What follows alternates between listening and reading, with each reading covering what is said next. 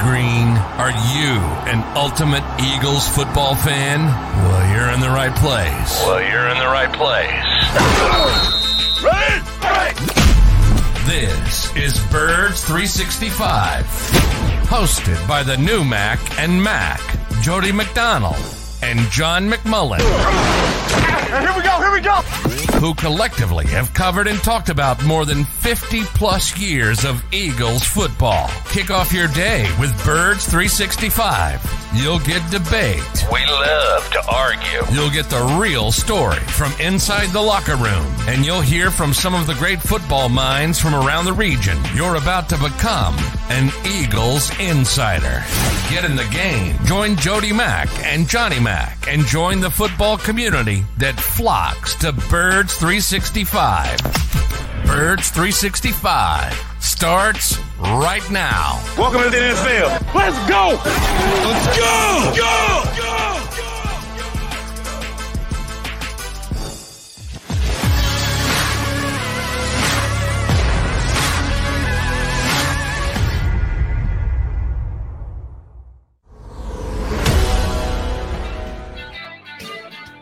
And a good morning to Eagle fans. Apologize for a couple of minutes late, some technical difficulties. Well, we're up and running, and we're glad you're streaming in with us. It is Birds 365. You got Jody McDonald, Rick Saratella co-hosting today because, as you should know by now, my usual partner, John McMullen, is off to Eagles practice in mere minutes from now. But we're going to milk him for every piece of information we can for the next 25 minutes before we let him get out the door. Johnny Mac, a more inclusive day of practice because they actually had quasi pads on yesterday, shells yesterday. Yeah, we went with actual shells. Football? Are you kidding me? Nah. The Eagles are actually playing football. Is that what you're trying to tell me? Today is full pads. Ooh. Official. Full pads. Today we're cosplaying football, as I like to call it. So we're getting closer. But yeah, it's a little bit more important when the pads come on. I think you see that in Kansas City with Orlando Brown. Orlando Brown's like, I'm not going to come in until the pads come on. Then he says, all right, this is a little bit more important. Let's get it. So it's more important when the pads finally come on. And I think it'll be really important, as I said, for this offense because the strength of this offense is clearly the offensive line. And when they have those big guys have those pads on, it's a little bit more difficult to do some damage from the defensive standpoint. Yeah, it's hot, it's humid, it's August, the pads are on, and we got our first taste, or you got your first taste of some one-on-ones from what I hear, John. And O-line, we got to give the offensive line a little credit because we've stated how the defense has been ahead of the offense. Yeah. However, outside of my guy, Jordan Davis, who I'm sure we'll get to in a minute, the offensive line sounds like they really won the majority of those one-on-one reps against the defensive line, most notably Cam Jurgens, who stonewalled both Jordan Davis and Javon Hargrove, looking pretty good, that rookie. Yeah, Cam has looked a little bit more advanced than I was expecting,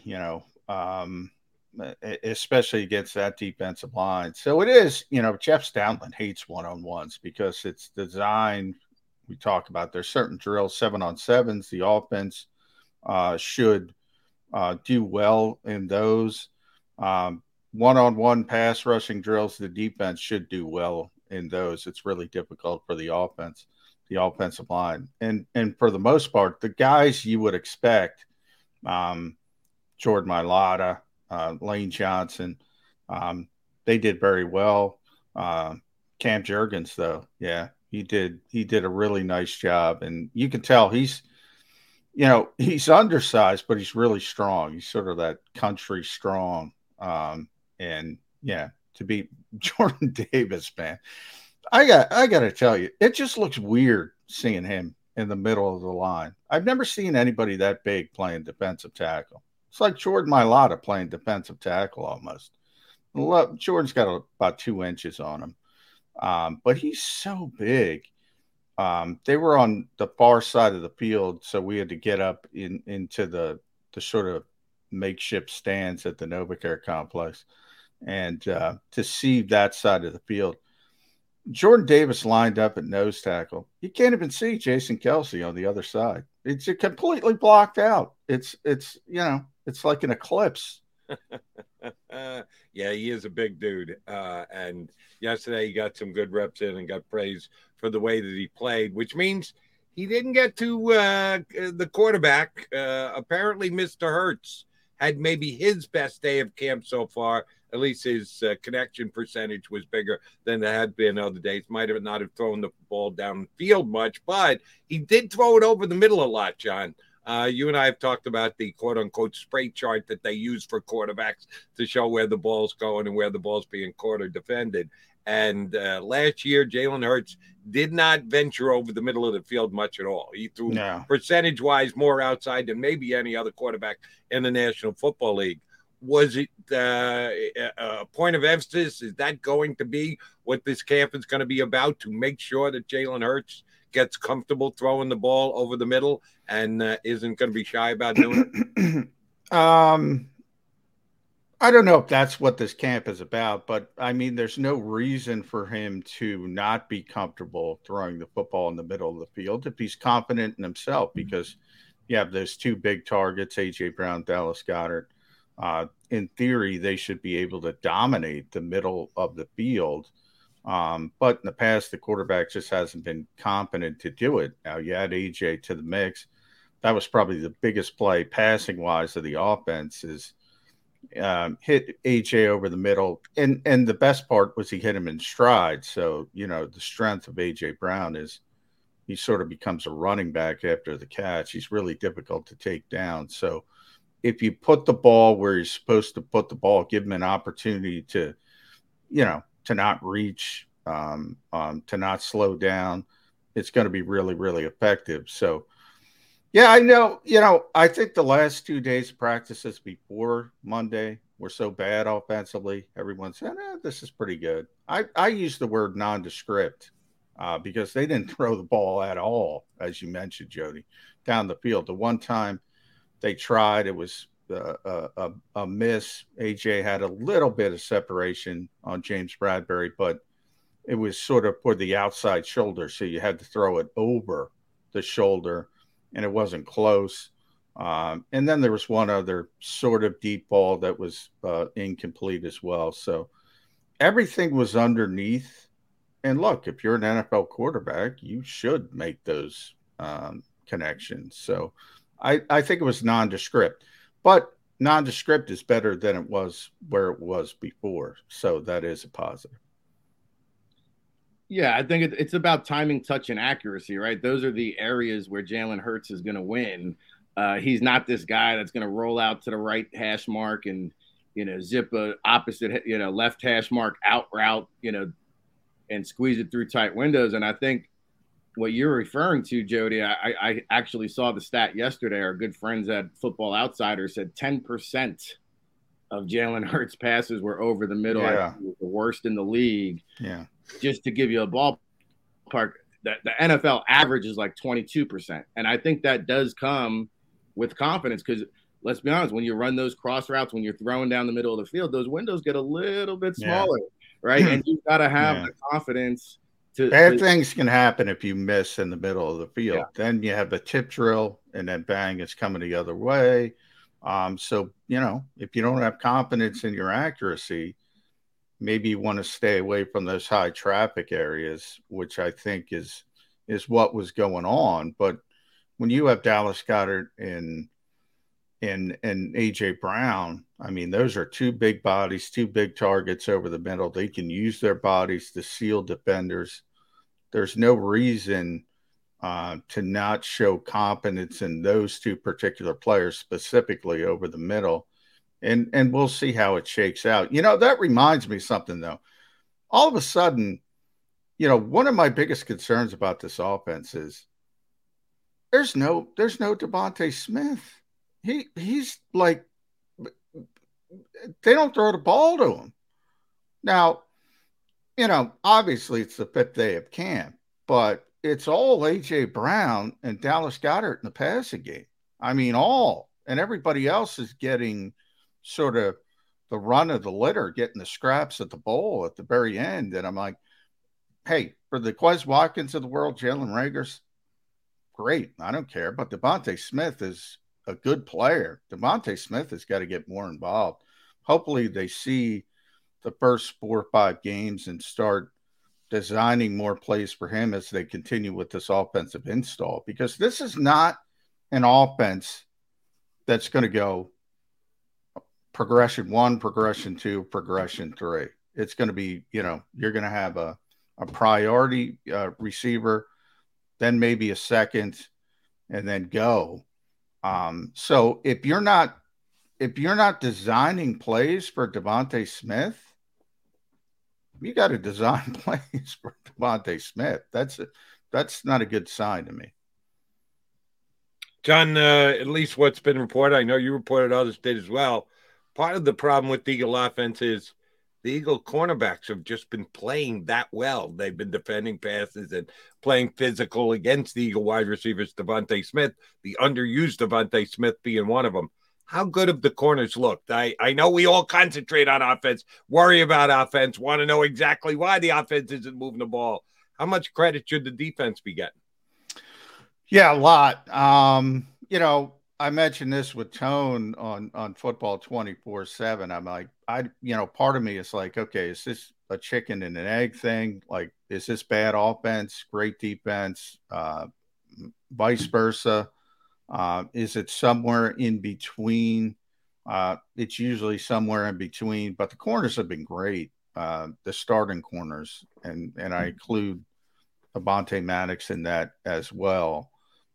With the nickel corner. And this, trio of cornerbacks, if they stay healthy, is going to be a big strength of this particular team. I don't think there's any doubt about that. We all know what Slay can do. This is Bradbury's first year here, but he's looked tremendous early in camp. You can tell he's just a pro. He knows how to play. He knows what to do. He's just really smart, really savvy player. And then Avonte Maddox is, he's getting better and better because he's always had the athleticism to play in the slot, but he's getting smarter about it. And the other day he baited Jalen Hurts into an interception. So, that's the kind of stuff that Slay does when he baits quarterbacks. That's the kind of stuff that really, really top tier cornerbacks do. So that was a really positive sign for Avonte Maddox. Those 3 corners. And remember, I always say, Avonte's a starter, not the third linebacker. Avonte's a starter. So that's the best trio of cornerbacks they've had in a very long time around here. Yeah, I think Slay, you mentioned Slay. He had a batted ball, I think, versus Minshew, and Marcus Epps came out with the interception, and then Sean Bradley with another pick off from Minshew. Did the Eagles defense just have Gardner Minshew's number here? Yeah, Gardner did not have a good day yesterday, and to be honest, he hasn't had a good camp. So none of the quarterbacks have had a good camp, to be honest, unless you're Reed Sinnett, who's been Reed Sinnett. And by that, by no means am I trying to say he's been the best quarterback. He's been what you expect as a third string developmental quarterback. Jalen Hurts has not played well. Gardner Minshew has not played well. Carson Strong has been just completely overmatched early in camp. The only one who's doing what he's supposed to do as a third string quarterback is kind of Reed Sinnett. So that has not been a positive. And Gardner's part of it. Had 2 picks yesterday. Sean Bradley got him. And as you mentioned, the Slay PBU turns into a tip drill. I talked about the middle of the field, and Marcus Epps is there. And Marcus has played tremendous as well early in camp. So, they need better quarterback play. It was interesting to me. Nick Sirianni said pre-practice yesterday, oh, everything's fine. Everything's great. We're lining up right. All the technical, the spacing's right. He did admit there's too many turnovers, so I do give him credit for that. And he went into pretty in detail about what Jalen was doing wrong on his particular interceptions, but he's not worried. And, maybe he shouldn't be worried because they haven't even put on the pads, and that'll happen today. Johnny Mac, a couple of Eagle players have already taken exception to media reporting about these first handful of practices. We touched on Miles Sanders yesterday. I don't think that any of you guys, and I know Elliott Parks because I talked to him firsthand after the Eagle practice on Friday, did anything wrong by noting that Miles ran with the second unit. Didn't mean he was going to run with the second unit only. Didn't mean his job was in jeopardy with the Philadelphia Eagles. He just ran with the second unit. It was worth noting. And Miles got his nose bent out of shape. And yesterday, Jalen Reagor responding to a tweet by John Clark, which was, I trust John Clark, and you can confirm what he said was accurate about the way that Jalen played and was playing. He comes out with a not for rebroadcast tweet in response. What's the deal here? A little thin skin from the Philadelphia Eagles with kind of, you only get so much scrutiny. You guys are only there so long. My God, how can you dare report on what's going on? Modern player, some guys get it, some guys don't. I mean, with Jalen, it's been this way for a while. Jalen should just delete social media. I advocated that. I mean, look, I advocate all players don't go near social media because there's going to be some toxic stuff. And where you're getting upset about somebody describing a play, or in Elliott's case, he took second team reps. It's factual and nobody denies it. And even the head coach said, we rotate. He was in with the second team. Doesn't mean he's not a starter. He is the starter. And, guys get upset. There are other guys, Jalen Hurts, who doesn't get upset at all about that kind of stuff. Jason Kelce, he'll talk about it. He'll give the big speeches behind the scenes, but he understands what it is. Modern player is all I can say. It's unbelievable that those are not deep cutting criticisms.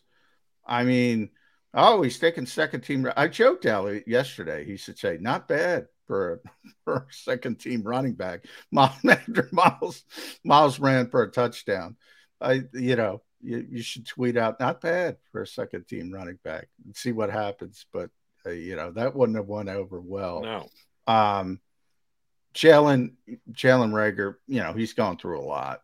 And that's why he should just delete that thing and stay away from it. Yeah, but John, I mean, if he's responding to that kind of criticism out there, you don't just, maybe he logged on Twitter and came across it, but to me, it's in his head because he's searching for it now. He's out there. Oh, yeah. Well, that's the problem. And that's why I said, and clearly it was deleted. Now, Jalen Reagor's blocked most of us anyway by this point. Which, we kept Johnny Clark. Yeah. And there's a few we kept. And that's why Johnson's the nicest guy in the world. That's probably why. I mean, okay. I forget the exact tweet. It was something about dropping or juggling the ball, but all right, who cares? That's what we're there for. I'm not a big fan of Twitter play-by-play during practice. I don't think it's meaningful. I think people get too upset about it, or too excited about it from a fan's perspective and from a player's perspective. It is about, half of the time. I remember when Andy and Doug were here, and Doug specifically, they would have 20-20-20 practices, which are different types of practices designed to, offense servicing the defense, vice versa. And, a bunch of reporters would come in from Allentown, on a day pass or somewhere at Reading or somewhere, and they don't know. And they're looking at the offense throwing interceptions saying, oh, that's a horrible throw. And so the Eagles would actually put out a sort of explanation. This is a 20-20-20 practice. The offense is not trying to succeed. you don't know what they're trying to accomplish. So I'm not a big fan of play-by-play. That's a long-winded way of saying that. But so what, man? You're an NFL player. You're going to face criticism. And the fact that those guys got upset about that is not a good sign, to be honest. Now, in Miles' case, maybe, sorry, Jody. In Miles' case, maybe he uses that as a chip on his shoulder. With Jalen, I think we're too far down the road. He takes this up, and we all predicted when we saw it, it'll be deleted within an hour. It was deleted within, 2 hours at least. And you're right. At least Miles, to this point, has used it as motivation because, according to you guys, he's looked as good as anyone else on the offensive side of the ball so far. Do want to ask about one specific play, and this is really getting narrow focused. Jalen Hurts rolled left, tried to throw across his body, got picked off, was not a pretty play at all, and there's been a lot of talk about the fact that when Jalen goes left, that's what you want to do if you're a defense, force him left, kind of like a basketball player. Make him go left. Yeah. Do that with Jalen Hurts. You got that's what Tampa Bay did. Tampa did a great job of it in the playoff game they had last year. And maybe this is, I got to take my eagle-colored glasses off. Could that have been Jalen just working on it? That he knows it's not a strength, and he knows at some point during the year he's probably going to have to make a play going to his left. I harken back to baseball spring training stuff where a pitcher will throw 7 straight curveballs. You'd never throw 7 straight curveballs in a real game, but if you're working on your curveball, then you're going to throw 7 straight curveballs. You don't care how many get smacked around. Was that it, or was that just natural reaction? The pocket pushed that way. He went that way. He still can't do it. We're screwed. Was there any chance that was by design, that they wanted to give Jalen a chance to show that he's better at it this year? It was definitely the pocket breaking down. He just happened to get flush left. And that was one of the plays Nick talked about specifically and called it a bad decision. And they were hoping he would dump it down to, I think it was Miles, might have been Boston, but and instead he tried to throw it over the middle of the field, and what happened. They weren't. They're hopeful that once he gets flushed out of the pocket that he would make the good decision. And look, he's going to have to prove that because everybody's got the blueprint. We always say this is a copycat league. It is a copycat league, but it's a very, very slow-moving copycat league. And, opposing defensive coordinators really don't get to this kind of stuff until the offseason. Now everybody has that Tampa Bay tape. They saw what they did. It was very, very effective. And teams are going to try to make sure that when Jalen Hurts escapes the pocket, it's to the left and not the right. And he's going to have to get better at it. And sometimes just getting better at it is throwing the damn football in the ground, throwing it away, just not making the negative play and living to see the next down. In that situation, it was a third down drill. So he's trying to convert the first down. And Nick said, you know what? If it's 4th and 1, maybe we'll go for it on 4th and 1. Do what you're supposed to do. Make the good decision. Don't try to reach because of the situation. So it was a bad play. No, they weren't trying to work on anything. And Nick was pretty honest about it. It was a bad decision. It was a bad play. John, going back to a couple of offensive players here that are injured, Zach Pascal hasn't practiced yet. That must have been some pretty bad food poisoning. He's missed his 4th straight practice. Has that opened up the door for any receivers to take an opportunity? Well, nobody gets it, Rick, except AJ and Dallas. No. I would say Deion Kane is the best of the second-tier receivers by a pretty wide margin. But, yeah, Quez is number 3. Jalen's going to be here if they can't trade him. And then you start talking about, all right, where does it go from there? is Britton Kobe going to make the team as a returner? I think all of that is tied into Jalen Reagor. If Jalen's here, he's going to be the returner. But yeah, they don't throw the football to anybody but A.J. Brown and Dallas Goedert to date. So they don't even throw it to Devontae Smith. So I wouldn't be too concerned about Greg Ward versus Britton Kobe or whoever you want to throw into that mix. Yesterday here on the show, Johnny Mac did the same thing, had to run out to practice. But as we were speaking, he saw on social media that the decision had been made in the Deshaun Watson case a little earlier than was expected. It was supposed to be 9 o'clock, but the announcement came out at 8:20 something. That Sue Robinson had given 6 games to Deshaun Watson. Now we know the NFL and the NFLPA, but the NFLPA is on record saying, and they got ahead of the curve and said, we will accept whatever decision Sue Robinson comes down with, which was smart on their part. So now it basically comes down to the NFL. Will they appeal the suspension? If they do, then the appeal is heard by Roger Goodell, which basically means he can set the punishment at whatever level he wants. 3 days from when it was announced was yesterday, so now down to 2 days. Johnny, give me your best guess time frame.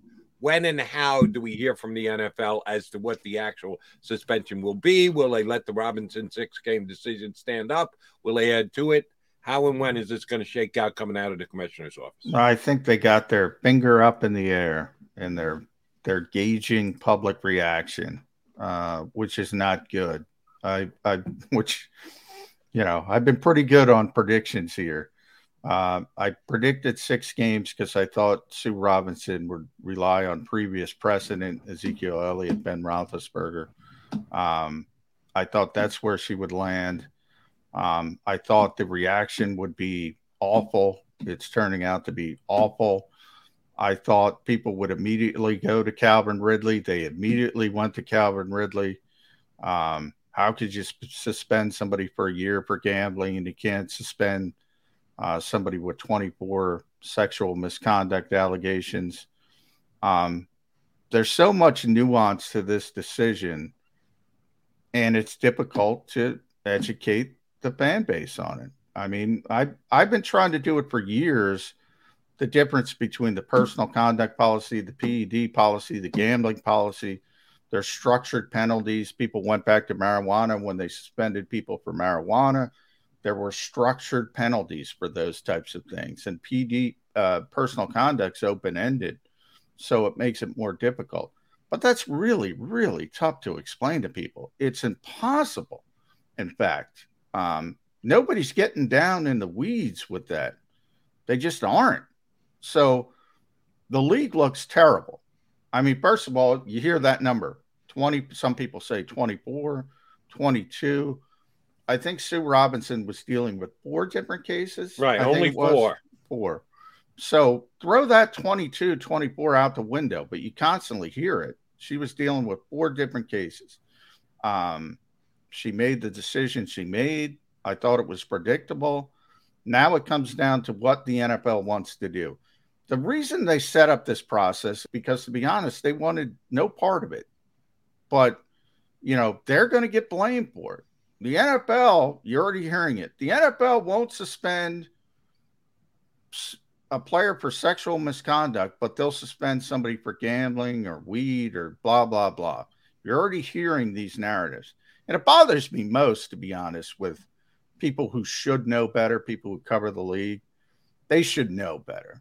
Now, I get it that fans don't know the CBA. It's boring. It's arcane. It's complicated. But people who cover the league should know better. I think she did her job. I think it should stand. And if the NFL wants to change it, and this is just my personal opinion, they should negotiate it and structure it. And then they can change it. But the problem here is, and as she kind of said, is you can't just make up new rules as you go along. And that's what the NFL has done for too long. All right, but I'm going to play Roger Goodell here for a second. Yeah, they can. Well, yeah, they can. They agreed to it in collective bargaining that we would have an independent judge give an opinion, because that's all it is, an opinion. But then there's the appeals process, and we know how the appeal process goes. It goes right back to the commissioner. Well, so what I should have said, you're right, because Jody. they collectively bargained the fact that he can do it.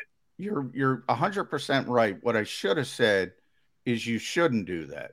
In other words, if you're going to ask, people like me, and I'm Sue Robinson as an arbiter, as a former judge, to do this type of thing, we're going to do it in a way where we adhere to how you did things in the past, basically, previous precedent. And we're going to look at what you've done, and we're going to try to be as fair and impartial as possible. Now, because the general public is more upset about this than something in the past or this, that's the reason you do it. That's the reason you try to be set up everything to be as fair and impartial as possible. So you're right, Jody. They can do whatever they want because they collectively bargained it, and they're going to win in court, even if it goes all the way to the Supreme Court. We talked about this yesterday. Ultimately, they're going to win. They're going to have the same problem now. They're going to have the same problem. So either they want to correct the problem or they don't want to correct the problem. If they don't want to correct the problem and they're just worried about the general public sentiment, yeah, they're just going to appeal it and put any suspension they want. Right, if they want to correct the problem, they'll correct the problem. Let me ask you one more question before we let you run. And I'm playing kind of devil's advocate here. The precedent is set. That Sue Robinson attempted to make her decision using precedent. There was no precedent before this. There had never been a case like this. And as soon as you have a somewhat similar case, well, then you change the focus. If there is a pretty darn exact previous decision made on a specific action, then it's easy. Yeah, you should stick to precedent. But we've never had a player accused of 24, 26 cases of nonviolent sexual assault. But again, she wasn't dealing with the 24 cases. All right, then just 4. We've never had any player accused of 4 nonviolent sexual assaults. And so how do you use precedent? But because from a judge's perspective, the precedent is what they described as nonviolent sexual offenses, is what the NFL. So you're never going to have Ben Roethlisberger accusation of being in a bathroom. You're never going to have the exact same accusation. That's not what they're saying by precedent. They're saying by precedent. She's saying by precedent nonviolent, which is a goopy way of describing it. Number one, but that's the way the league described it. Ezekiel Elliott, same way. You're not going to have that exact same circumstance of what Ezekiel Elliott did, or Adrian Peterson, or Jameis Winston. You're never going to have the exact same incident. Every incident's going to be different. The precedent part is the non-violent sexual offense part, and that's what she was ruling on. And the fact that, you can't just wake up one day and say, oh, people are taking this worse than they took this, and say, we want to make it this. And that's sort of what it came down to. J-Mac, no, you got to run. Got to get to practice. What coach you hearing from today? Shane Steichen, the play caller, baby. The play caller. All right. Let's get the ball to Devontae Smith. Let's get so maybe there'll be a question. That'll be Johnny Mac's first question. Is Devontae Smith still on the roster, Shane? Because it doesn't look like you're calling his number much here in practice. J-Mac will be back with us again tomorrow. Safe travels over to Philly. John McMullen here with us. Thank you, guys. Thank you, Johnny. 65. All right, Ricky Saratella's in for Johnny Mac today. We got a good guest. Good job by Rick getting Howard Balzer to agree to come on with us. Over 30-plus years of doing radio, I probably had Howard on my show 50 times. Great NFL writer, hosts a Hall of Fame show on Sirius XM's NFL radio, and this weekend is the induction of the Hall of Fame, including Coach Dick Vermeil. So we're going to have Howard Balzer a little bit in hour number 2. I've never asked Howard to come on the show because he's a West Coast guy. I said, I'm not going to ask him to come on at 6:20 a.m. Rick did, and Howard said, yeah, I'll get up. Not a problem. I can get up for you guys. So looking forward to talking to Howard Balzer when we come back. I wanted to get John's take on everything Eagles and also the Deshaun Watson thing. I want to give Rick a chance to talk about where he thinks this Deshaun Watson thing is going as well. Jordan McDonald, Rick Serritella, appreciate you streaming on in here on Birds 365.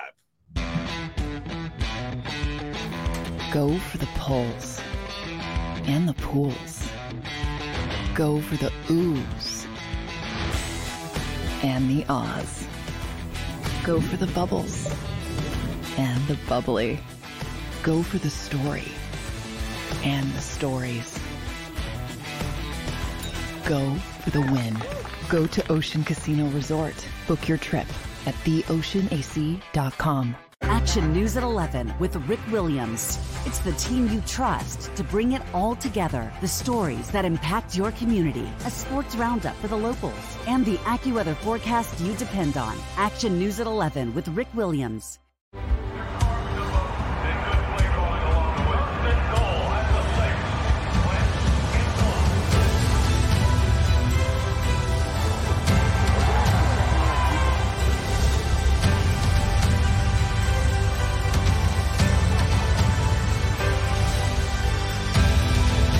Field of life, First Trust Bank is there for you. Champions on 3. 1, 2, 3. Because Philadelphia dreams deserve a Philadelphia bank.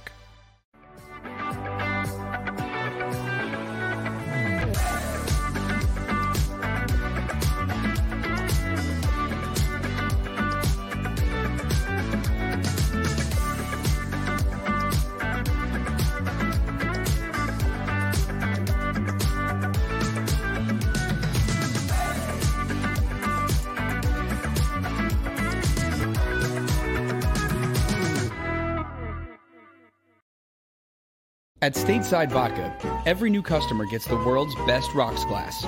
Free. What's that? A rocks glass? You're telling me that bottle is cut in half? You could say that. Holy shit. And you're telling me I can get one of these glasses for free? That's right. One free rocks glass per customer with each first-time purchase of Stateside Vodka. So good, it just disappears.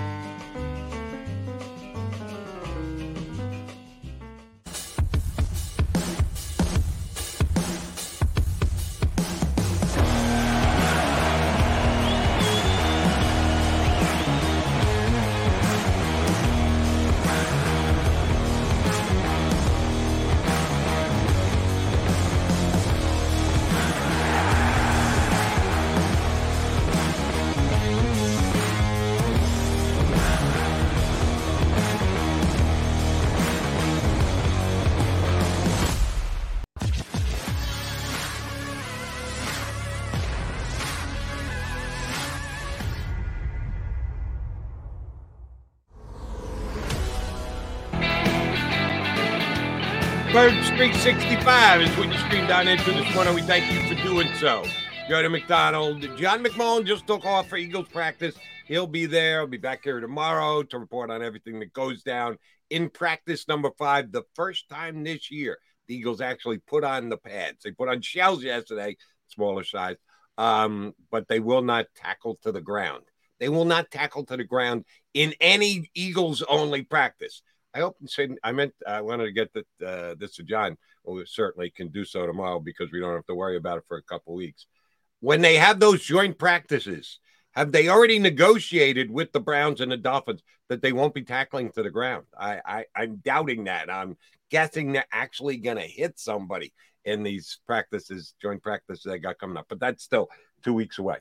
We'll get back to the Birds in a second. Ricky, I do want to get your thoughts on, because I apologize, monopolized the questioning with John about the Deshaun Watson decision. Here's the point that I was attempting to make. Maybe I did a bad job. Maybe John just disagrees with me. There's no perfect precedent. John did agree that there's no such thing, the happenstance and the likelihood that the exact same thing would have happened with a previous player for them to base their disciplinary stance against Deshaun Watson just wasn't going to be the case. So you have to try and find something that's similar, something that you can base a decision going forward on, but there's no perfect comparison. As soon as you say there's no perfect comparison, to me, that means, well, there's going to be some subjectivity to it. It can't just be we'll apply exactly what's already been decided with a previous case to the present case. They're all different. If we acknowledge that the chances of them being exactly the same is infinitesimal, well, then you have to give the person who's making the decision latitude, in this case with Sue Robinson for now, until it becomes Roger Goodell. You have to give them the latitude to be able to compare one to the other and decide if one is lesser, if one is worse than the other. That's why I don't think it's a lock that Roger Goodell is just going to rubber stamp this and say, yes, we turned the process over to Sue Robinson and we're going to let her do it. I think the public perception has been, and then, yeah, I'm just using social media. I took a couple of calls on it on my WIP show last night, but judging through whatever you get through social media and or on any other media outlets, most people seem to think that this punishment just isn't enough. Do you believe Roger Goodell will be swayed by public opinion?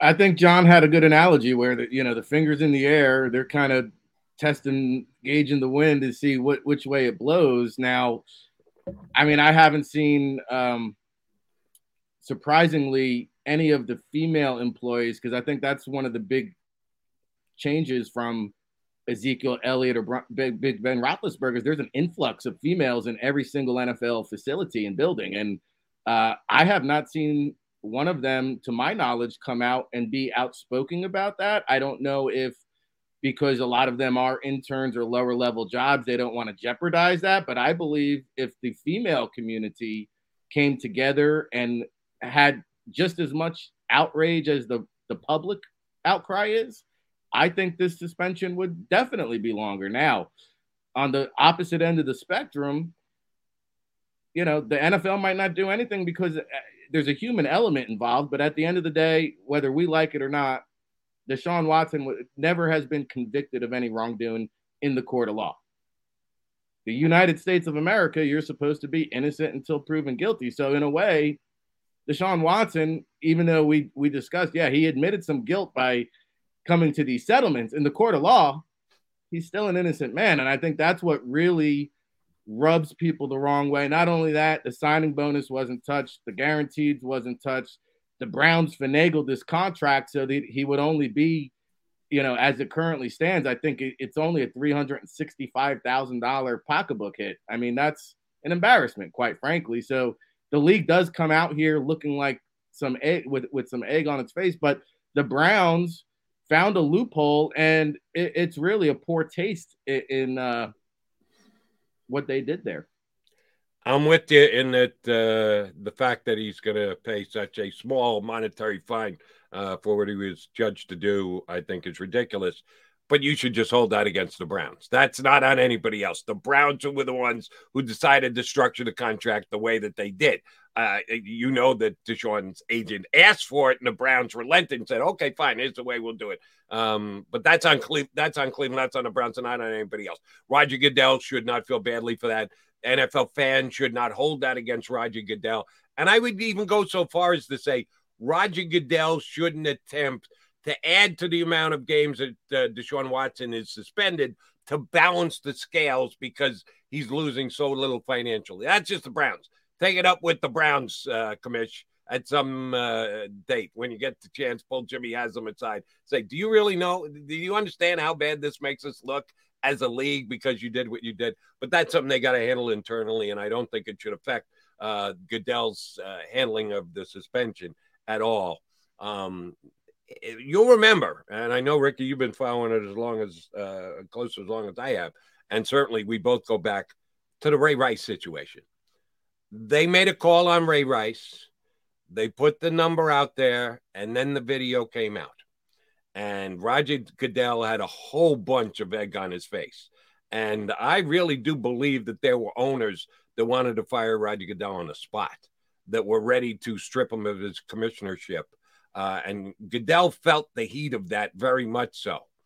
He doesn't want that ever happen again, because there are people in the media and certainly in NFL fan bases that think that he has been a soft commissioner, that he hasn't been tough enough on players with fine. And oh, by the way, Sue Robinson is a new way of doing things, bringing in an independent third party. Used to be cut to the chase, just go straight to Roger and let him decide. There was no other opinions. His was the only thing that came down and that mattered. I think that he's still feeling that. I think that Roger Goodell doesn't ever want to be perceived as the soft commissioner again. It's certainly the most he's ever feared for the potential of losing his $40 million plus a year job, whatever he's getting paid these days. Should he allow, we talk about precedent and what's come before, helping us decide what should become going forward. Do you think the precedent of the Ray Rice situation plays at all in this? I think it's correctly. It's almost like the cover-up was worse than the crime, because TMZ was almost like sitting on that video waiting to release it. As soon as that announcement came out, the league, Park Avenue was claiming, oh, we knew nothing about the video. But it's like, come on, guys. If TMZ had it, I'm sure you guys must have seen it. And I think that was kind of the outrage. But when you have video evidence of an incident, I mean, let's be honest. We all heard about the Ray Rice incident.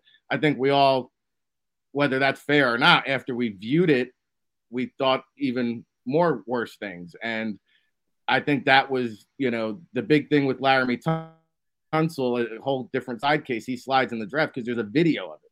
We haven't seen a video of Deshaun Watson. So I think if a video were to emerge, this could be a whole nother can of worms. What rubs me the wrong way is the Houston Texans seem to skate this squeaky clean. I mean, these were team-issued NDAs that a lot of these women signed. And the Texans got zero penalty. And I did see, as part of the reinstatement clause that Sue put in there, upon Deshaun Watson's reinstatement, it is advised he uses team massage therapist or team approved massage therapist. And I don't know who's policing that, but now maybe there is some accountability for the Cleveland Browns if this does happen again. But to me, the fact that the Houston Texans got zero penalty, I think that stinks as well. Right. Well, they did get penalized financially because they did the settlements with all the individuals. And what was really telling about that, I think we discussed this previously here on Birds 365. There were only, of all the lawsuits against the quarterback, only 2 were filed by fellow Busby clients that said, yeah, we're going to go after the Texans as well. The Texans settled with all the other ones that had brought suit against Deshaun Watson. Before they were ever served with a suit themselves, they said, let's reach out to them and see if we can negotiate a payment in advance before they ever filed the suit. So it basically is the Texans admitting, yeah, we're kind of culpable in this. If it goes to a court, we're probably going to lose. So let's get out in front of it and pay these people off. Yeah, they had to know they were complicit, that they were involved in this. Did they get off scot-free? No, they had to write a check. Now, that's something that the owner has certainly the funds to be able to do. But they also did trade the player. Even though all the actions came down while he was a member of the player, they had tried to move on and are moving on. I thought that there was a chance that they would at least be brought up in some way, shape, or form in Robinson's statement. But I don't really. Do you care about the Texans at this point in this whole Deshaun Watson, Folded-all and Fiddle-dee-dee? They have become a forgotten party for me. I think the Texans knew more than what publicly has been let on. Because, I mean, again, they're the ones that were the ones that initially advised Deshaun to use the NDAs, and it makes that New York Times report of 66, a lot more realistic, because of what you're saying is, hey, these cases were settled even before the Watson case came out. Well, hey, man, it's probably really, we say 24, New York Times says 66. I mean, who knows? It could be somewhere in the middle. It could be even more. And I think, I do think the Texans were part of the crime here, whether they want to admit it or maybe by a third party guilty association, but they're the one that kind of facilitated this whole NDA protocol. So to me, I think they should have been, hey, I hear what you're saying. They paid out of the pocket. That was pocket change to them, but as far as NFL conduct goes, I mean, the Patriots, they lost a first-round pick, I think, for Deflategate. I mean, so there is some other things we can go back and look at there. I don't know. I think the Texans could have been penalized. Am I going to dwell on it? Am I going to be bent out of shape on it? Probably not. But, this whole situation, I think the ruling came down a lot lighter than I thought people were expecting. And what I guess I got to agree with you is, and again, never been a police officer, never been a lawyer, but I watch enough Law and Order to know the way that I think the laws are. If you're the getaway driver and a robbery is taking place and someone gets killed during the robbery, guess what? You're still guilty of murder as well as a co-conspirator. So you got a point there. Maybe the Texans should have been handled a little harder if they're just handing out DNAs like candy for Deshaun Watson to use with those that he brought in for massages. All right, Rick Sartell and Jody McDonald, your Birds 365 guys today. Ricky's in for Johnny Mac. Johnny Mac making his way over to Eagle practice. Shane Steichen will be the coach who will talk ahead of time, and then padded practice. Actual padded practices for the Eagles today. Come back, Ricky, and I'll do a little bit more Eagle talk. Coming up in, less than 25 minutes from now, Howard Balzer, who covers the Arizona Cardinals for Sports Illustrated, national football writer for decades. Howard Balzer from SI going to join us coming up in about 20-plus minutes here on Birds 365. Go for the pulls and the pools. Go for the oohs and the ahs. Go for the bubbles and the bubbly. Go for the story and the stories. Go for the win.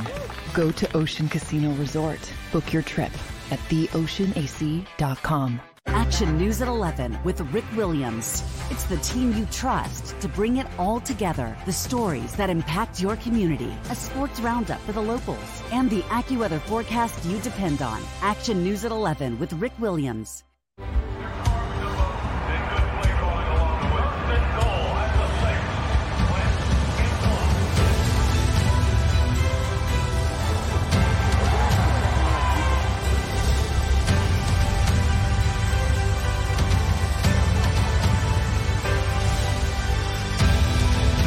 Field of life, First Trust Bank is there for you.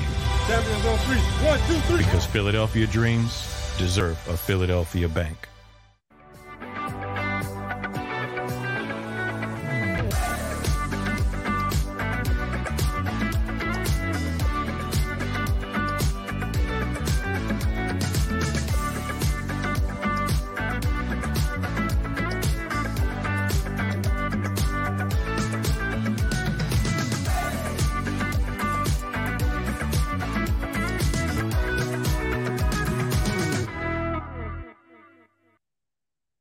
At Stateside Vodka, every new customer gets the world's best rocks glass.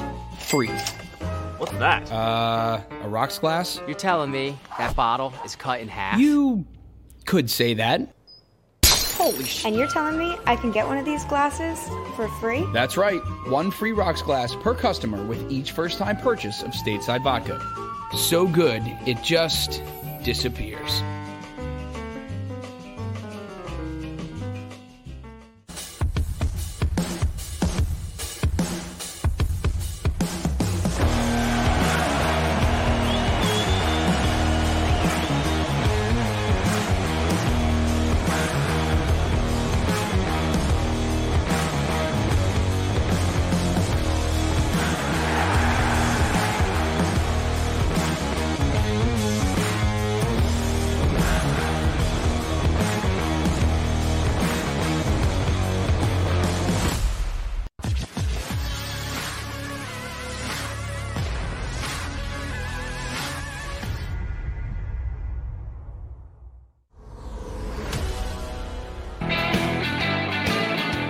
Appreciate you streaming on in here to Birds 365. You've got Rick Sartell filling in for John McMullen with me, Jody McDonald.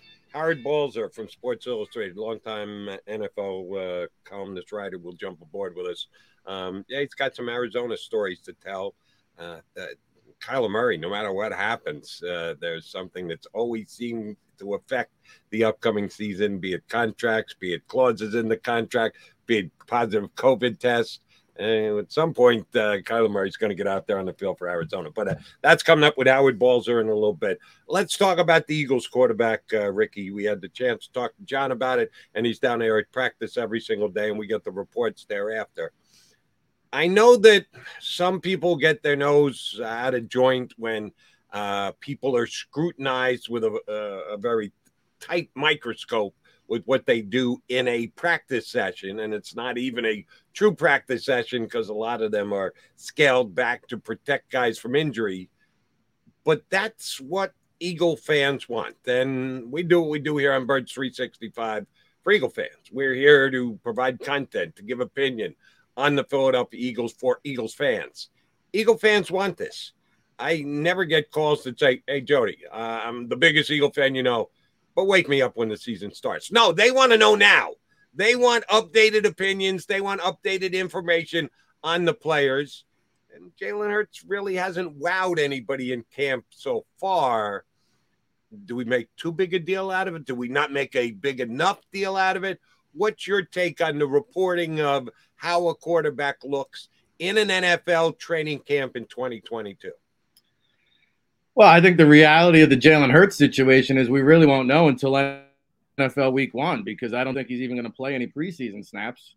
If he does, it won't be much. But I think the issue here is Eagles fans want Jalen Hurts to improve. They just don't want him to make mistakes while he's working on trying to improve in practice. I mean, that's what practice is for. And, you know, to your point, you asked the question, was that by design on the rollout to the left? Maybe it wasn't by design, but maybe in the game, Hurts doesn't make that pass. Maybe he said, hey, let me just wing it and fling it and see what happens, because in his head, he knows he needs to work on that. And so I think, you know, you got to give him time. You got to give him patience, but we really won't be able to gauge the barometer until the live bullets are flying. You know, all this stuff too, like Miles Sanders looks great on air in shorts and T-shirt. Well, let's see how he looks when he's getting banged up. And so we won't know what Jalen Hurts' improvement looks like until the results on the field come. You know, the Cardinals and Eagles, I know they're going to be playing week 5 and talk about it. When you were out on Friday, I made the statement, hey, if I'm starting a team today, give me Jalen Hurts over Kyler Murray for the X factors, okay? Because he's well prepared, because he's a leader of men, because he's the first one in and the last one out, because he studies 4 hours a day, not 4 hours a week.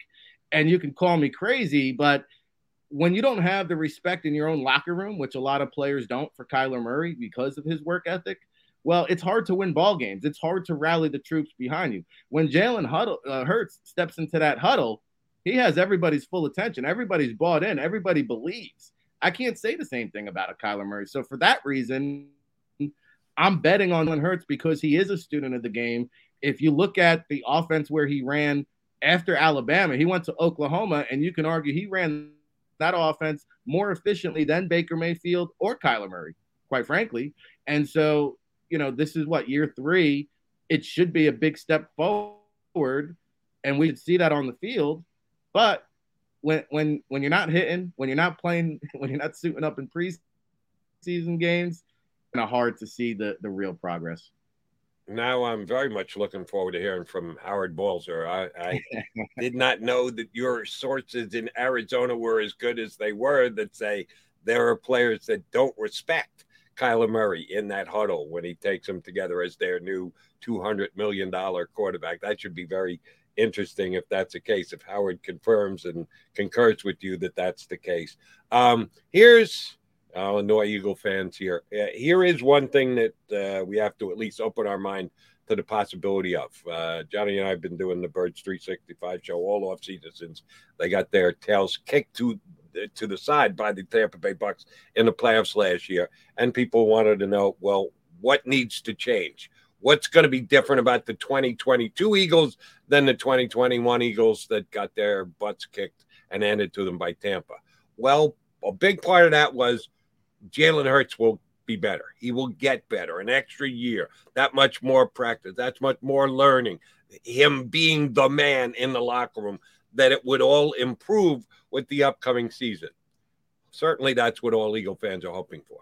There's a chance that Jalen Hurts is what he is, that he's plateaued, that this is the level quarterback that he's capable of playing in the National Football League, that there isn't all that much room for improvement.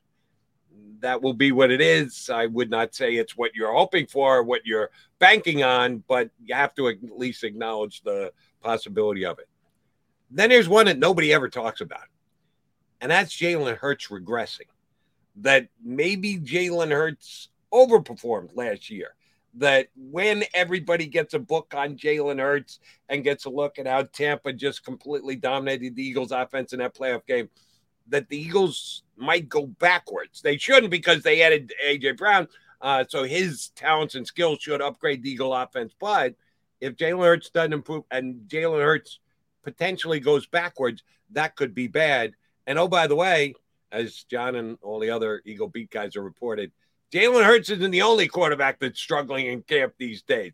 Gardner Minshew isn't doing anything. Our guy, yes, that would be both you and me, Carson Strong hasn't done anything in camp so far this year.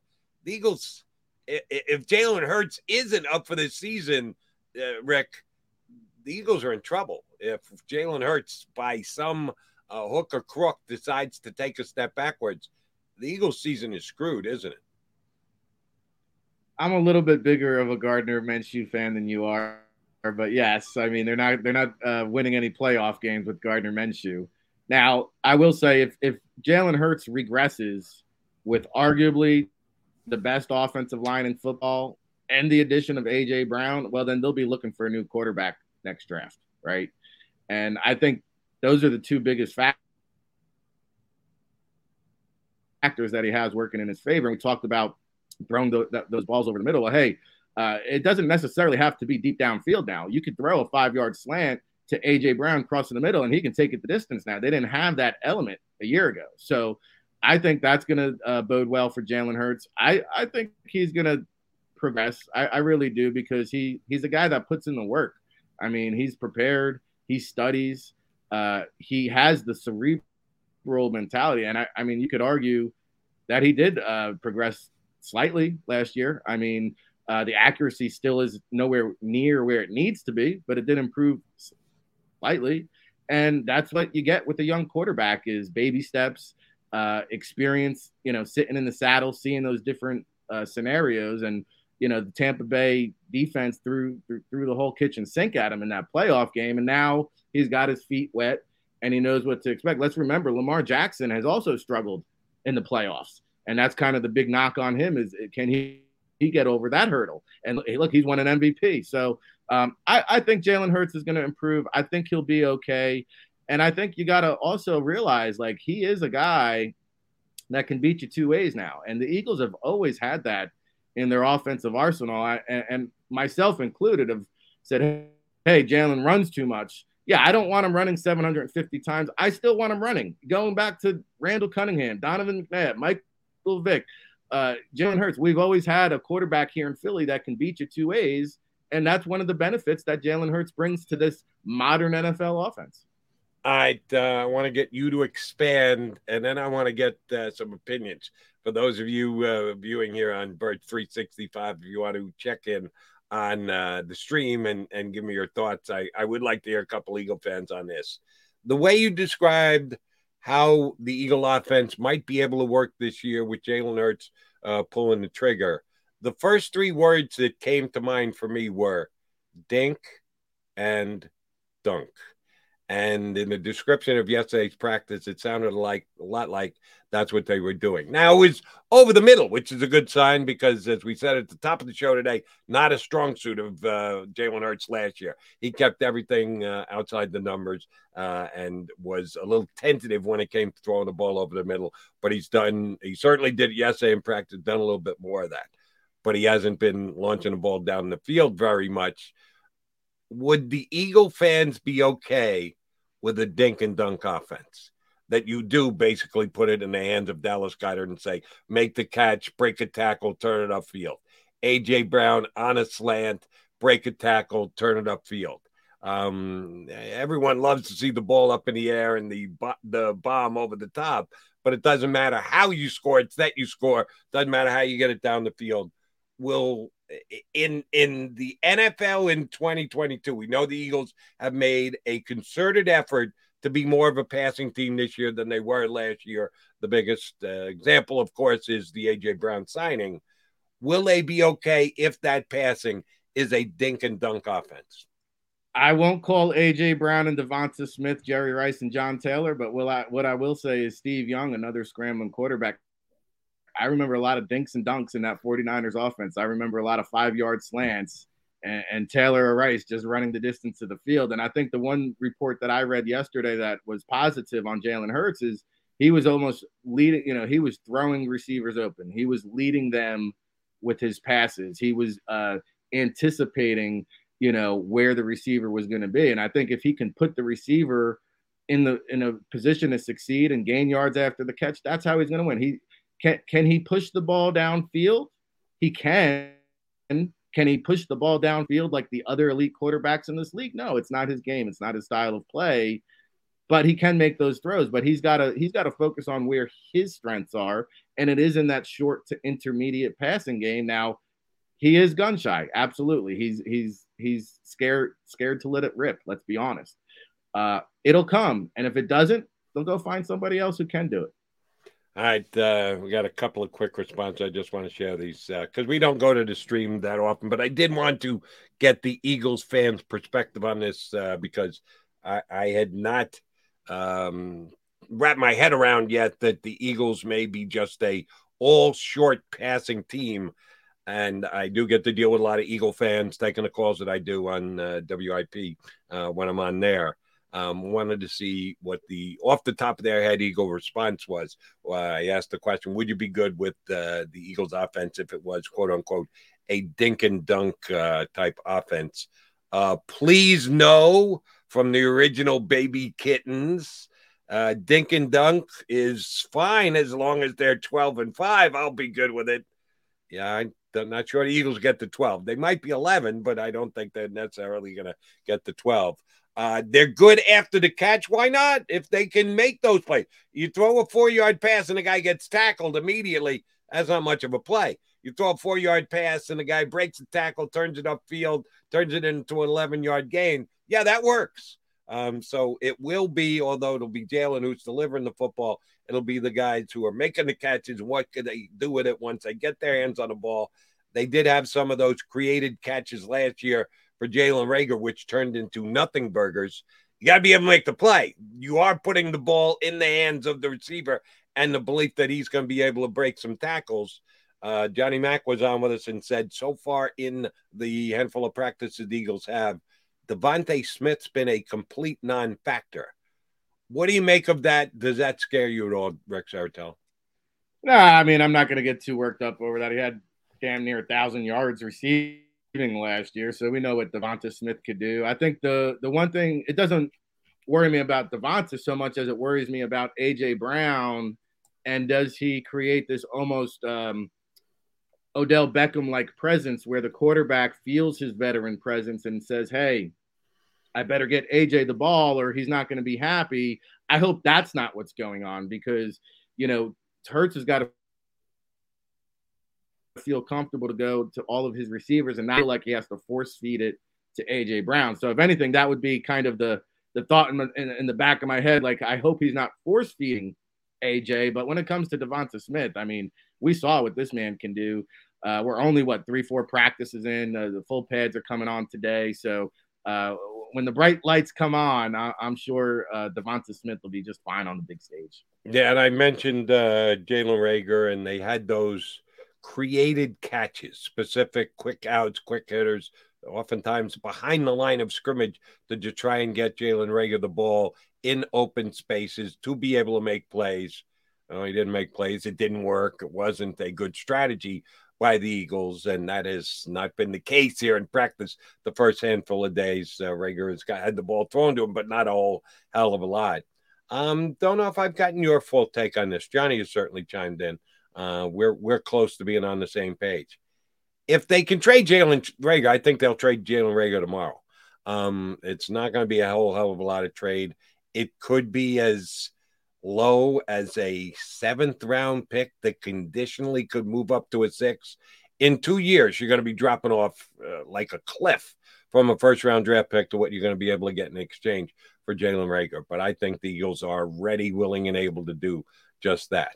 If you cannot, in good conscience, keep him on this roster and have him as your return guy and think you are displacing someone like a Covey or an Allen that you think would be a better return guy just because you have to keep Reagor because it will look somewhat embarrassing if you do release him. Is Howie Roseman going to be able to bite the bullet? If the coaches go to Howie and go, listen, we know we saw, you're going to look at the tape too. Do you need us to point it out to you? This guy doesn't really earn a spot on my football team. That I know you took him, Howie, a couple of years ago before any of the current coaches were actually here in Philadelphia. But you're asking us to give our evaluation of how we can put the best 53-man roster together. Best 53-man roster doesn't include Jalen Reagor. Will Howie Roseman be able to pull the plug and move on from Reagor? I don't see how you don't. I understand the cap ramifications, but if he's not one of your best 53, you got to cut your losses and move on. You can't let ego play into this decision. You know, I saw that he's now back to fielding punts and kicks. The first couple practices he was not. But at the end of the day, especially when you factor in now the sensitivities and we see that it's in his head and he's searching the social media, he's seeking out the negativity. To me, I mean, you want the best players on the team. This team is built to win now. You can't just carry a guy along because he was a former 1st round pick. And I don't think you can get anything for him on the open market because I just mentioned Odell Beckham. He's still a free agent. I just saw a report Will Fuller, who's also a similar skill set wide receiver, is being monitored by a handful of other NFL teams. They don't got to give up any draft equity to get those guys, and they could probably have them for relatively the same kind of cost. So I don't think you can trade a Reagor. I think the Eagles got to bite the bullet here. Hopefully he leans on Nick Sirianni on this decision because coach is going to have a better feel for it. But if it's me, I'd cut ways. We'll see how it shakes out. We've got those 2 joint practices and 2 actual preseason games. 3, excuse me. The Jets one doesn't have a combined practice. I don't know if Jalen Reagor can move the needle enough for the Eagles to be able to say, yes, he's got to be a guy on our roster. Interesting conversation we'll have over the next couple of weeks. I got an interesting conversation coming up next. That would be with longtime NFL writer Howard Balzer, who specifically covers the Arizona Cardinals these days, but does a show on SiriusXM's NFL Network as well about the Hall of Fame. We'll ask him about Dick Vermeil and the Cardinals and all things NFL next. Howard Balzer joins us here on Birds 365. Go for the pulls and the pools. Go for the oohs and the ahs. Go for the bubbles and the bubbly. Go for the story and the stories. Go for the win. Go to Ocean Casino Resort. Book your trip at theoceanac.com. Action News at 11 with Rick Williams. It's the team you trust to bring it all together. The stories that impact your community, a sports roundup for the locals, and the AccuWeather forecast you depend on. Action News at 11 with Rick Williams.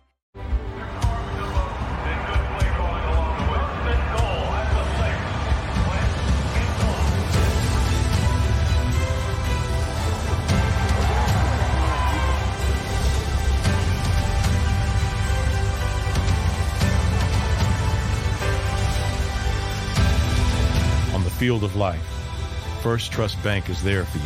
Champions on 3. 1, 2, 3. Because Philadelphia dreams deserve a Philadelphia bank.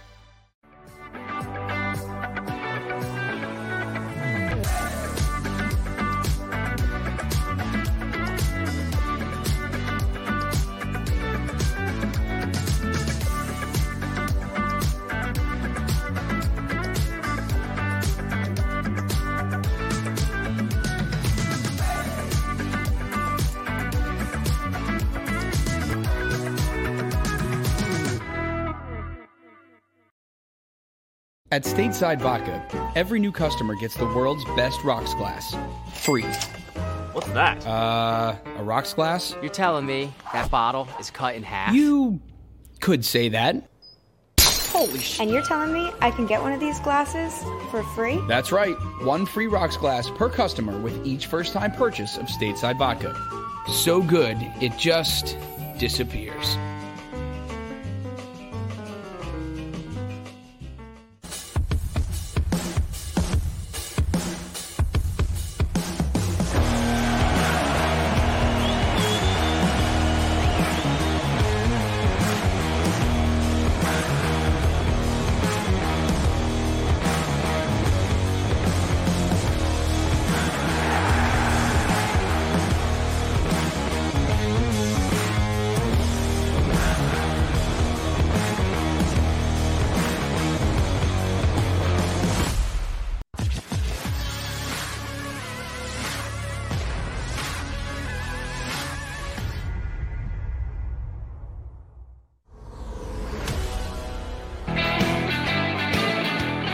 Mac guys, it's the usual grouping on the show, but John McMullen's already left to go to Eagle practice, so it's yours truly with Rick Saratella. We got Howard Balzer on the live from Arizona. Appreciate him getting up early for us.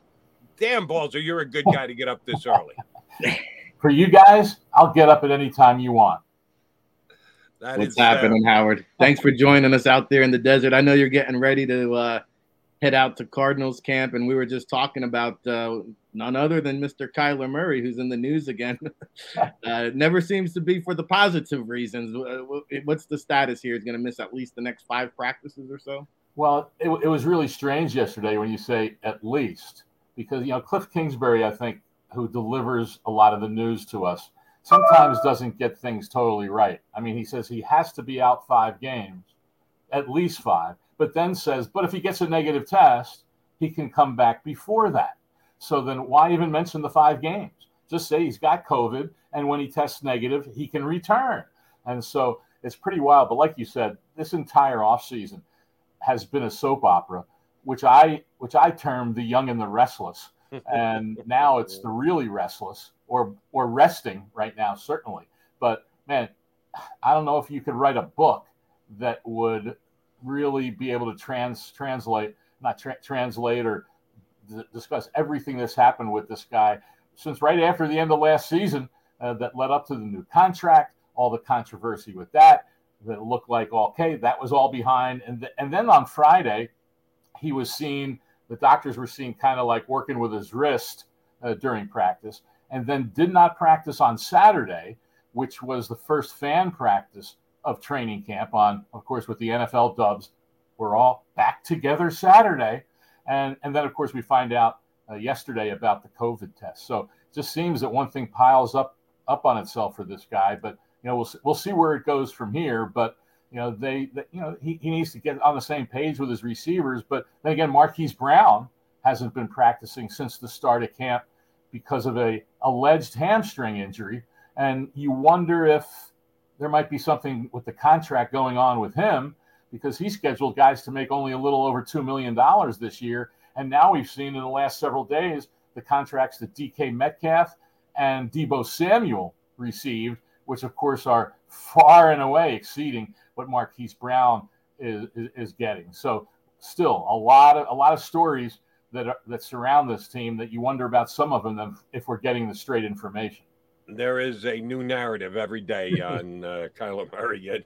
You've been on top of it all year, Howard.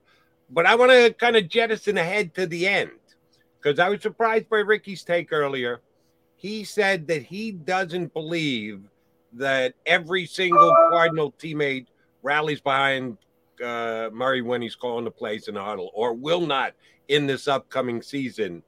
Has he, because of all of the drama that's been surrounding him, lost some of his teammates that will do what they have to do because it's their job and they got to worry about their own production, but aren't being led by their quarterback the way most quarterbacks lead their team around the league? Has Kyler Murray lost some respect amongst his teammates out there in Arizona? There's always been the belief that is the case, but it comes from us on the outside. Certainly the players aren't going to admit it publicly. The players say similar things like, well, every player, every quarterback leads differently.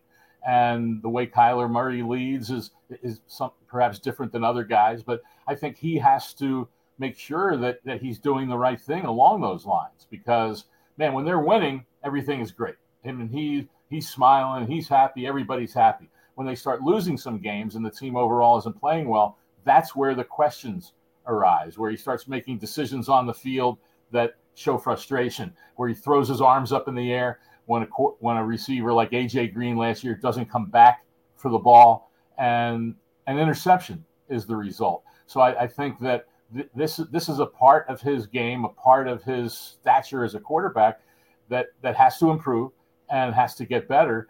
And it'll all be in how he plays and whether this team can win, not only win consistently, but of course play well at the end of the season.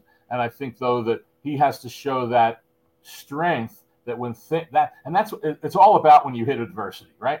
And he has to show that strength that when adversity comes, that he can be that guy that everybody else on the team feels, okay, he's got it together. He knows what's going on.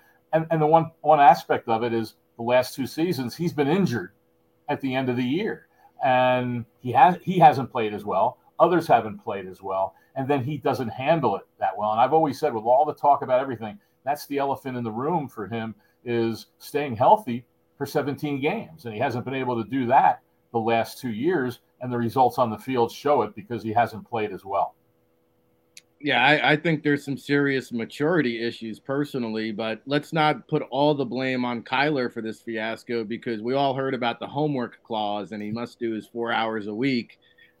It seems like that was handled pretty poorly by the Cardinals front office, right? Because, I mean, if that was the case, couldn't we just have pulled Kyler aside? And I know Kyler claimed maybe he didn't see that language in the contract, but after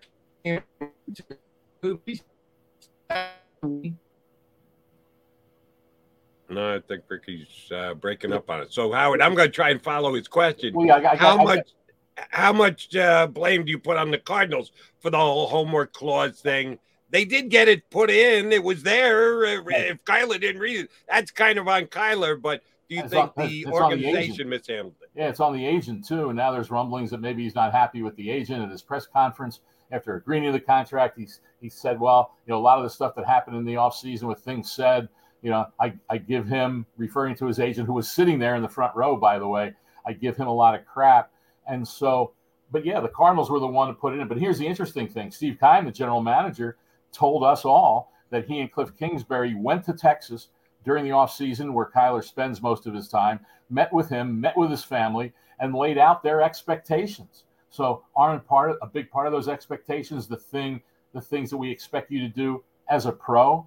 And I think what that the homework clause also did was it escaped some of the focus that there would have been on another clause in his contract, which pays him over $9.3 million in the last 6 years of this deal for participating in the off-season program.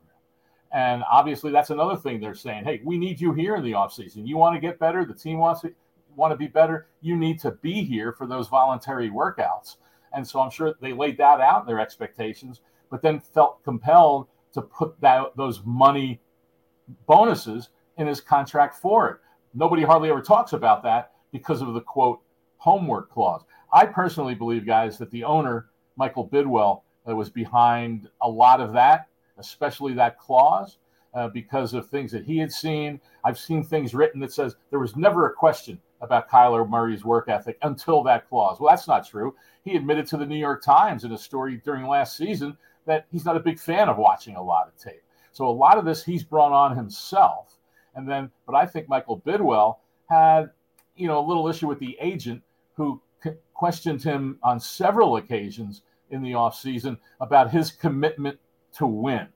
And Michael Bidwell's a little thin-skinned guy. So, but all in all, it was handled poorly. Then to take it out, and then to say, well, we were surprised by the reaction to it? Really? Seriously? You didn't think when this came out that everybody was going to go crazy about it? It's just crazy. But there's stories that Bidwell was urged not to put it in the contract, and was urged by those in the organization not to do it. So I don't know if we'll ever get to the bottom of all of it specifically, but it has been very poorly handled by pretty much everyone. All right, Howard, let me comp the two quarterbacks that we've been talking about here on the show today, Kyler Murray with you and Jalen Hurts previously before you came on with us, because we are Birds 365. Both of them went to Oklahoma. Kyler Murray wins the Heisman. Jalen was one of the Heisman finalists, didn't win it. But in that same offense under Lincoln Riley, comparable numbers that they put up while in college against each other. And Murray, because he's a year earlier, has now already gotten paid. Jalen Hurts, we're all debating here as to whether he's ever going to get paid or not. Kyler has done a little bit more in the NFL than Jalen has. But no one questions Jalen Hurts' work ethic and how much of a leader is he here with Philadelphia. What do you see when you look at those two former Oklahoma quarterbacks, major part of their game being similar, and both of them can run with the football? Can Jalen Hurts be an improved Kyler Murray just because of the way he goes about doing his business and the leader that he already is with the Eagles? Or is the talent level just not as good as Kyler Murray's for Jalen Hurts here in Philly? Well, yeah, I think both are part of the equation, certainly. And anytime you do have those intangibles, that's a positive. But you still have to get the job done, obviously, on the field for those intangibles to mean anything. And I think Hurts has certainly shown progress in his time as a starter for the Eagles. He's a little bit bigger guy than Kyler Murray, so hopefully in his case he can be durable, which is always the question when you have a quarterback that likes to run a lot. Certainly in the passing department, I mean, Kyler Murray it's his accuracy, all those things are just off the chart in terms of passing the football. I think that's where Jalen Hurts, that's where Lamar Jackson, quite frankly, come up a little bit short, no pun intended, when you start comparing them to Kyler Murray. But, you know, the package is there for all these guys to be successful. But, you know, so far, hey, we look at, you know, what's the – and I don't like to put it all in the playoff record, because when you get into the postseason, you're playing the best teams in your conference when it starts out. But all these three quarterbacks, what do they have? I think combined 7 playoff appearances, with Jackson having 5. And there's only been 1 victory by Jackson from all those guys. So certainly the postseason is where you also have to shine. But they're still young, and Hurts is still young. And I think this is a key year for him to improve on some of the things that we've talked about. Accuracy, though, I don't know if you ever improve that totally, because I think a certain amount of that is part of your DNA. But I'm not saying he's a bad passer. But in terms of Murray, I mean, when you look at his total package, he's off the chart with everything he can do. The one thing is his size, and that's always going to be a question. I mean, let's look at this new contract. He's going to be 31 years old in the last year of this contract. So what's it going to look like durability-wise as he starts to get older? And, you know, Kurt Warner, of course, the Hall of Fame quarterback who played for the Cardinals, he said a couple of weeks ago, the one area that Kyler Murray has to improve at is throwing in the pocket and not leaving too soon. But throwing the pocket a lot of times means having throwing lanes, being protected, and all those things, and being patient. And so, you know, that's one area, obviously, where he has to get better. And he also has tremendous talent around him. I mean, Murray, with the receiver core he has compared to Hurts and even Jalen Ramsey, there's no comparison with the guys that Murray has to complement him. Well, both the Cardinals and Eagles, I think, have playoff expectations, it's safe to say, going into the season. Week 5 opponents, who knows? Maybe that one-game matchup could decide who's in, who's out when it's all said and done in the end. Give us the skinny. How does this matchup break down? You mentioned they brought in Hollywood Brown. They have a plethora of wide receivers. Surprisingly, though, they were pretty balanced offense, I believe, in terms of percentages. I know Chase Edmonds is gone. Give us the lowdown here on how these two teams stack up. Yeah, I mean, I think it's an interesting comparison, and who knows what the teams are going to look like when Week 5 rolls around. But one thing we know is DeAndre Hopkins won't be there for the Cardinals, and so that's going to be very intriguing to see how this core looks when the season opens with the addition of Brown. They believe that A.J. Green, even at the age of 34, can still play and will be able to play better this year. He had some communications issues and learning a new way of playing, which is the way Cliff Kingsbury runs the offense, with no huddle and a lot of hand signals and up tempo and things like that, which Green wasn't accustomed to. And they expect to use Rondale Moore a whole lot more also. So I think they match up really interestingly. And I think also that when you look at this conference, certainly overall it's not as strong at the top as the AFC. And so, how you do in these key matchups with teams that have those playoff aspirations, obviously a lot of times can make the difference. So, but you mentioned Chase Edmonds not being there and the balance that was there last year, Rick. And there's sometimes things get put in the pigeonhole, so to speak, when a team doesn't play well, like the Cardinals didn't at the end of last season.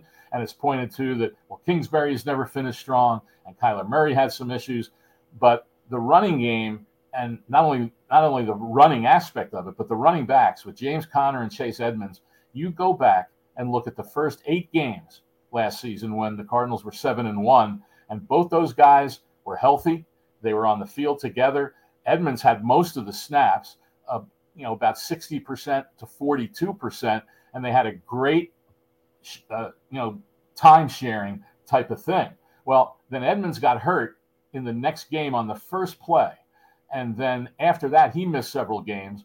And all of a sudden, Conner was going from playing about 40 to 42% of the snaps to 70, 80. He had 2 games where he had played over 90% of the snaps.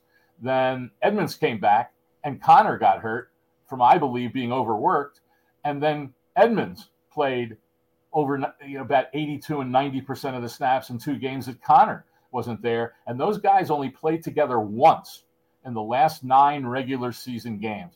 And that affected the offense, and Hopkins got hurt and a lot of other things. So they need to not only find a backup running back to Conner now with Edmonds gone, and it could be Darrell Williams, who's been with the Chiefs for 4 years. It could be Eno Benjamin, who's been with the Cardinals for 2 years and looks ready to ascend. But not only do they have to decide who's going to be the guy, but then to make sure to use them and not overwork James Conner. I think if they can do that and have some balance within that offense like they had last year, they can still be a very dangerous team offensively. And these 2 quarterbacks we're talking about, former Oklahoma quarterbacks, will be facing off week number 6. Don't forget, Eagles and Cardinals play early this season. One of the reasons why we're having Howard Balls around with us today. All right, let's say you're off to Cardinal practice today and your cell phone rings while you're in the car, and you can put it up on Bluetooth because we know you got to go hands off. And you recognize it as a Westchester County number outside of New York. And you punch it up and, Howard, this is Roger Goodell. Can I pick your brain for a minute? I got a pretty big decision I got to make here in the next 48 hours. Whole appeal thing with the Deshaun Watson situation. I've certainly done a lot of research on it, but I'm kind of sitting on the fence. Howard, you kind of been around this league as long as I have, if not more so. You've been through it all. I'm the guy who's under the microscope right now, but I'm looking for a little helping hand. What kind of advice would you give Roger Goodell as to whether he should just accept Sue Robinson's decision as a 6-game suspension? Should he try and add to it? If so, how much? How is he going to handle his statement when he makes one? I know it'll go to paper, but he at some point going to have to answer to the media as to why he made the decision he did. What kind of advice would you give Roger Goodell if he called you today?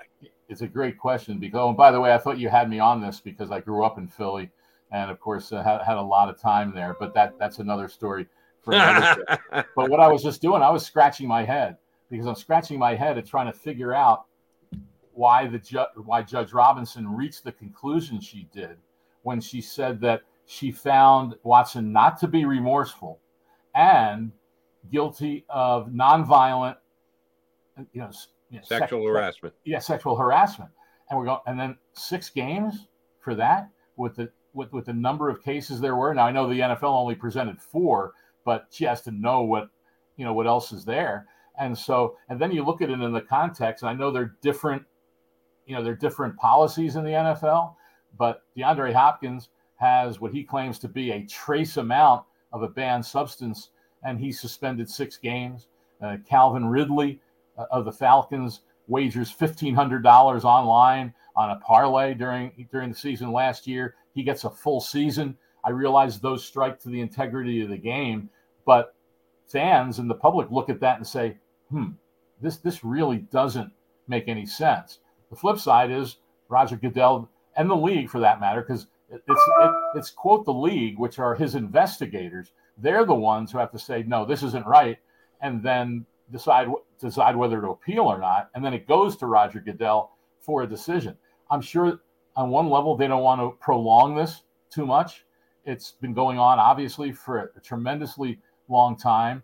Now, I know the statement the other day from the NFLPA said they will accept Sue Robinson's decision. Well, if the league doesn't accept it, then that statement doesn't mean anything. So right. Goodell could decide what he wants to decide, and then Deshaun Watson could still appeal. And how long does this continue to go on? I think most logical people look at this and say, this guy should have gotten more games, whether it should have been a full year, whether it should have been 8 games, whether it should have been 10. I mean, who's to say what's actually right about that? But 6 seems awfully lenient, especially when you consider what the judge wrote about it. It just seems to be a disconnect there. One more, Howard, if I could sneak it in here, because I know you're off to the NFL Hall of Fame out there in Canton, and you do have an NFL Hall of Fame vote. Eagles fans excited. Dick Vermeil will be closing down the ceremonies as the final speaker. I guess I know you guys are not allowed to talk about those conversations behind closed doors, but your personal opinion, I mean, what took so long to get Vermeil into the Hall? Well, first of all, it's been very hard for coaches to get in. And that's one of the reasons that the separate coach category was, they decided to do it. The Hall of Fame did, the board of directors, just like they decided to do the separate contributors category. I believe it started in 2014 or 2015, because contributors like the great general managers, the Ron Wolfs, the Bill Polians, the Bobby Beathard, Gil Brandt, the George Young, those guys weren't getting in prior to that because they were considered in the same discussions with modern day players. And so I think that's what hurt Dick Vermeil. I think it also hurt that when you look at his overall record, a 52% winning percentage, someone would look at that and say, well, he wasn't that good.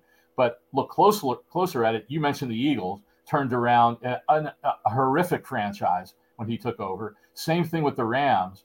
And I got to know Dick certainly very well when I was in St. Louis and covering the Rams. And I put together some numbers for the committee to look at, which showed that in the third year of all his stops, including Kansas City, all of a sudden everything turned around and his teams made the playoffs. And from year 3 forward for the rest of his career in those stops, all of a sudden his winning percentage was 65%.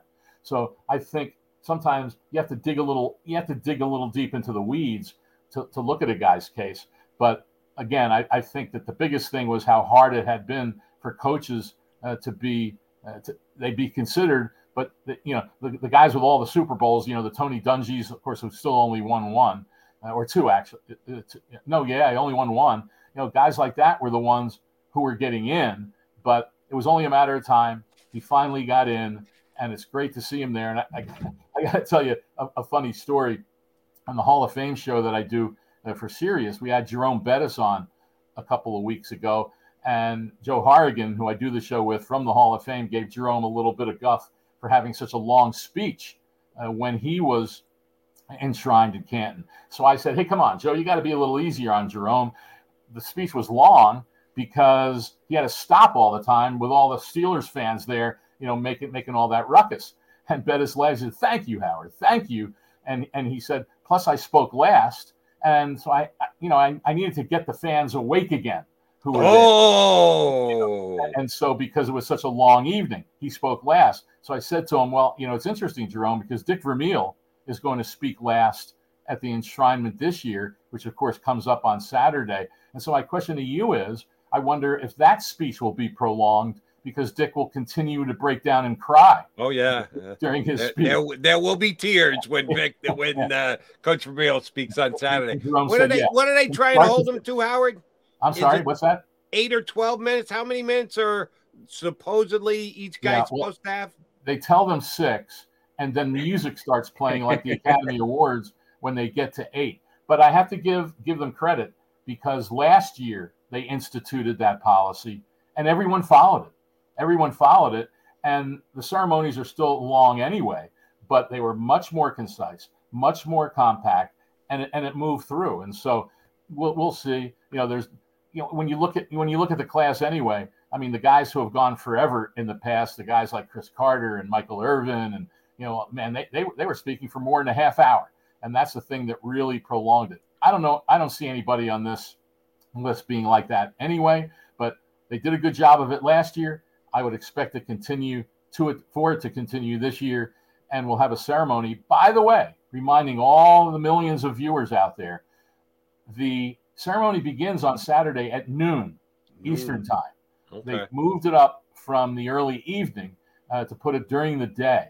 And so people, if you don't realize that, if you wait till the evening to turn it on, you will have missed it. Now, I suspect NFL Network will probably replay it, but still, it's always cool to see that live. So Eastern time, noon. Remember that on Saturday for this year's enshrinement. I'll be heading to Canton tomorrow and looking forward to being a part of, and just one of the greatest football weekends that there is in the entire sport. And, by the way, if you need an under-over, we wager on everything these days, right? Much apologies to those who get suspended a year in the NFL for doing so. I'm not an NFL employee, so I can talk about it all I want. Dick Vermeil, over 8 minutes. He's going last. They put him last for a reason, because they knew he was going to break down. He was going to go a little bit long. So that's why it's like soccer games. They've got to stop the clock for extra time. Extra time. Dick Vermeil will get extra time. Very good. When he gets that for crying. Stop the clock when he starts crying, and then, restart it. Restart the clock. All right, Howard, last thing. Please give a shout-out to where you used to call home here in the Delaware Valley. Where do we need to give a shout-out to? Long time ago, of course, I spent my growing up there years there in Springfield, Montgomery County, not Delaware County, and of course had my should I give away? I mean, I had my 53rd high school reunion 3 years ago, and got back there. Haven't been back to Philly very much over the years, but always keep my eye on it. Still have friends back there. But yeah, stomping grounds. I talk about it all the time. And in fact, I wrote a story in Lindy's Super Bowl magazine after the Eagles won it that year, and talked about growing up there, and not just football, going to the Palestra and driving to Connie Mack Stadium for the first time when my parents told me to make sure you park in one of the lots, not behind the stadium, and told a great story about what happened when I did park when I disobeyed them. So yeah, it's great growing up years in that town, and will always be a big part of me. Once a Monco guy, always a Monco guy. We appreciate you getting up early with us. Man, you did us a solid, Howard, by getting up as early as you did. Have a great time in Canton this week, and we'll get you back here on Birds 365 down the road. Look forward to it, guys. Appreciate it. Thanks, Howard. Safe travels. Balzer, Hall of Fame voter, longtime NFL writer, specifically covering the Cardinals this year. And, oh, by the way, Eagles-Cardinals week 6. You have to hope that the suspension for DeAndre Hopkins, which is scheduled right now for 6 games, Eagles-Cardinals play week 5. You're hoping that it is not pushed back. It's still pending. He is still appealing. But as of now, it's sitting for 6 games. Oh, yeah, I don't want to play the Cardinals with DeAndre Hopkins. I still think he might be the most. I know A.J. Brown won't be glad to hear this. I know Devontae Adams won't be glad to hear this, or Cooper Kupp, who had one of the most amazing seasons in the history of the National Football League last year.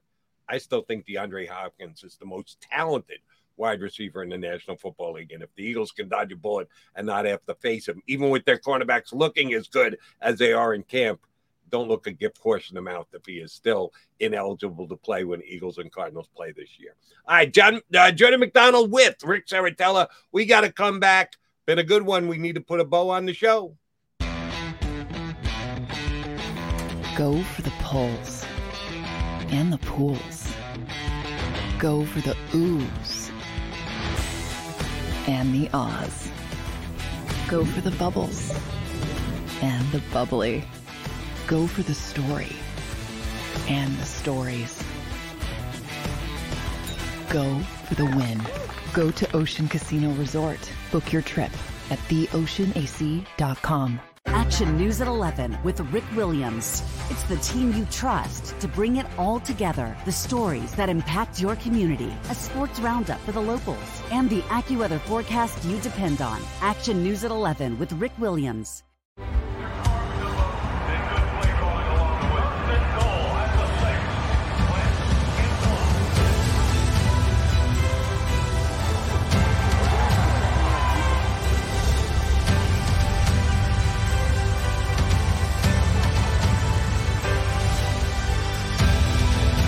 Field of life, First Trust Bank is there for you. 7 on 3. 1, 2, 3. Because Philadelphia dreams deserve a Philadelphia bank.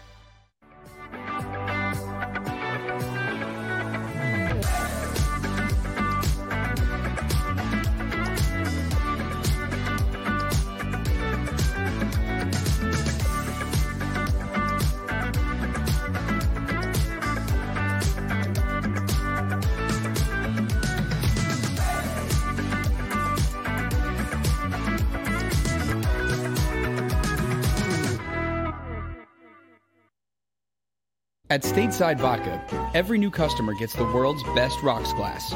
Free. What's that? A rocks glass? You're telling me that bottle is cut in half? You could say that. Holy shit. And you're telling me I can get one of these glasses for free? That's right. One free rocks glass per customer with each first-time purchase of Stateside Vodka. So good, it just disappears.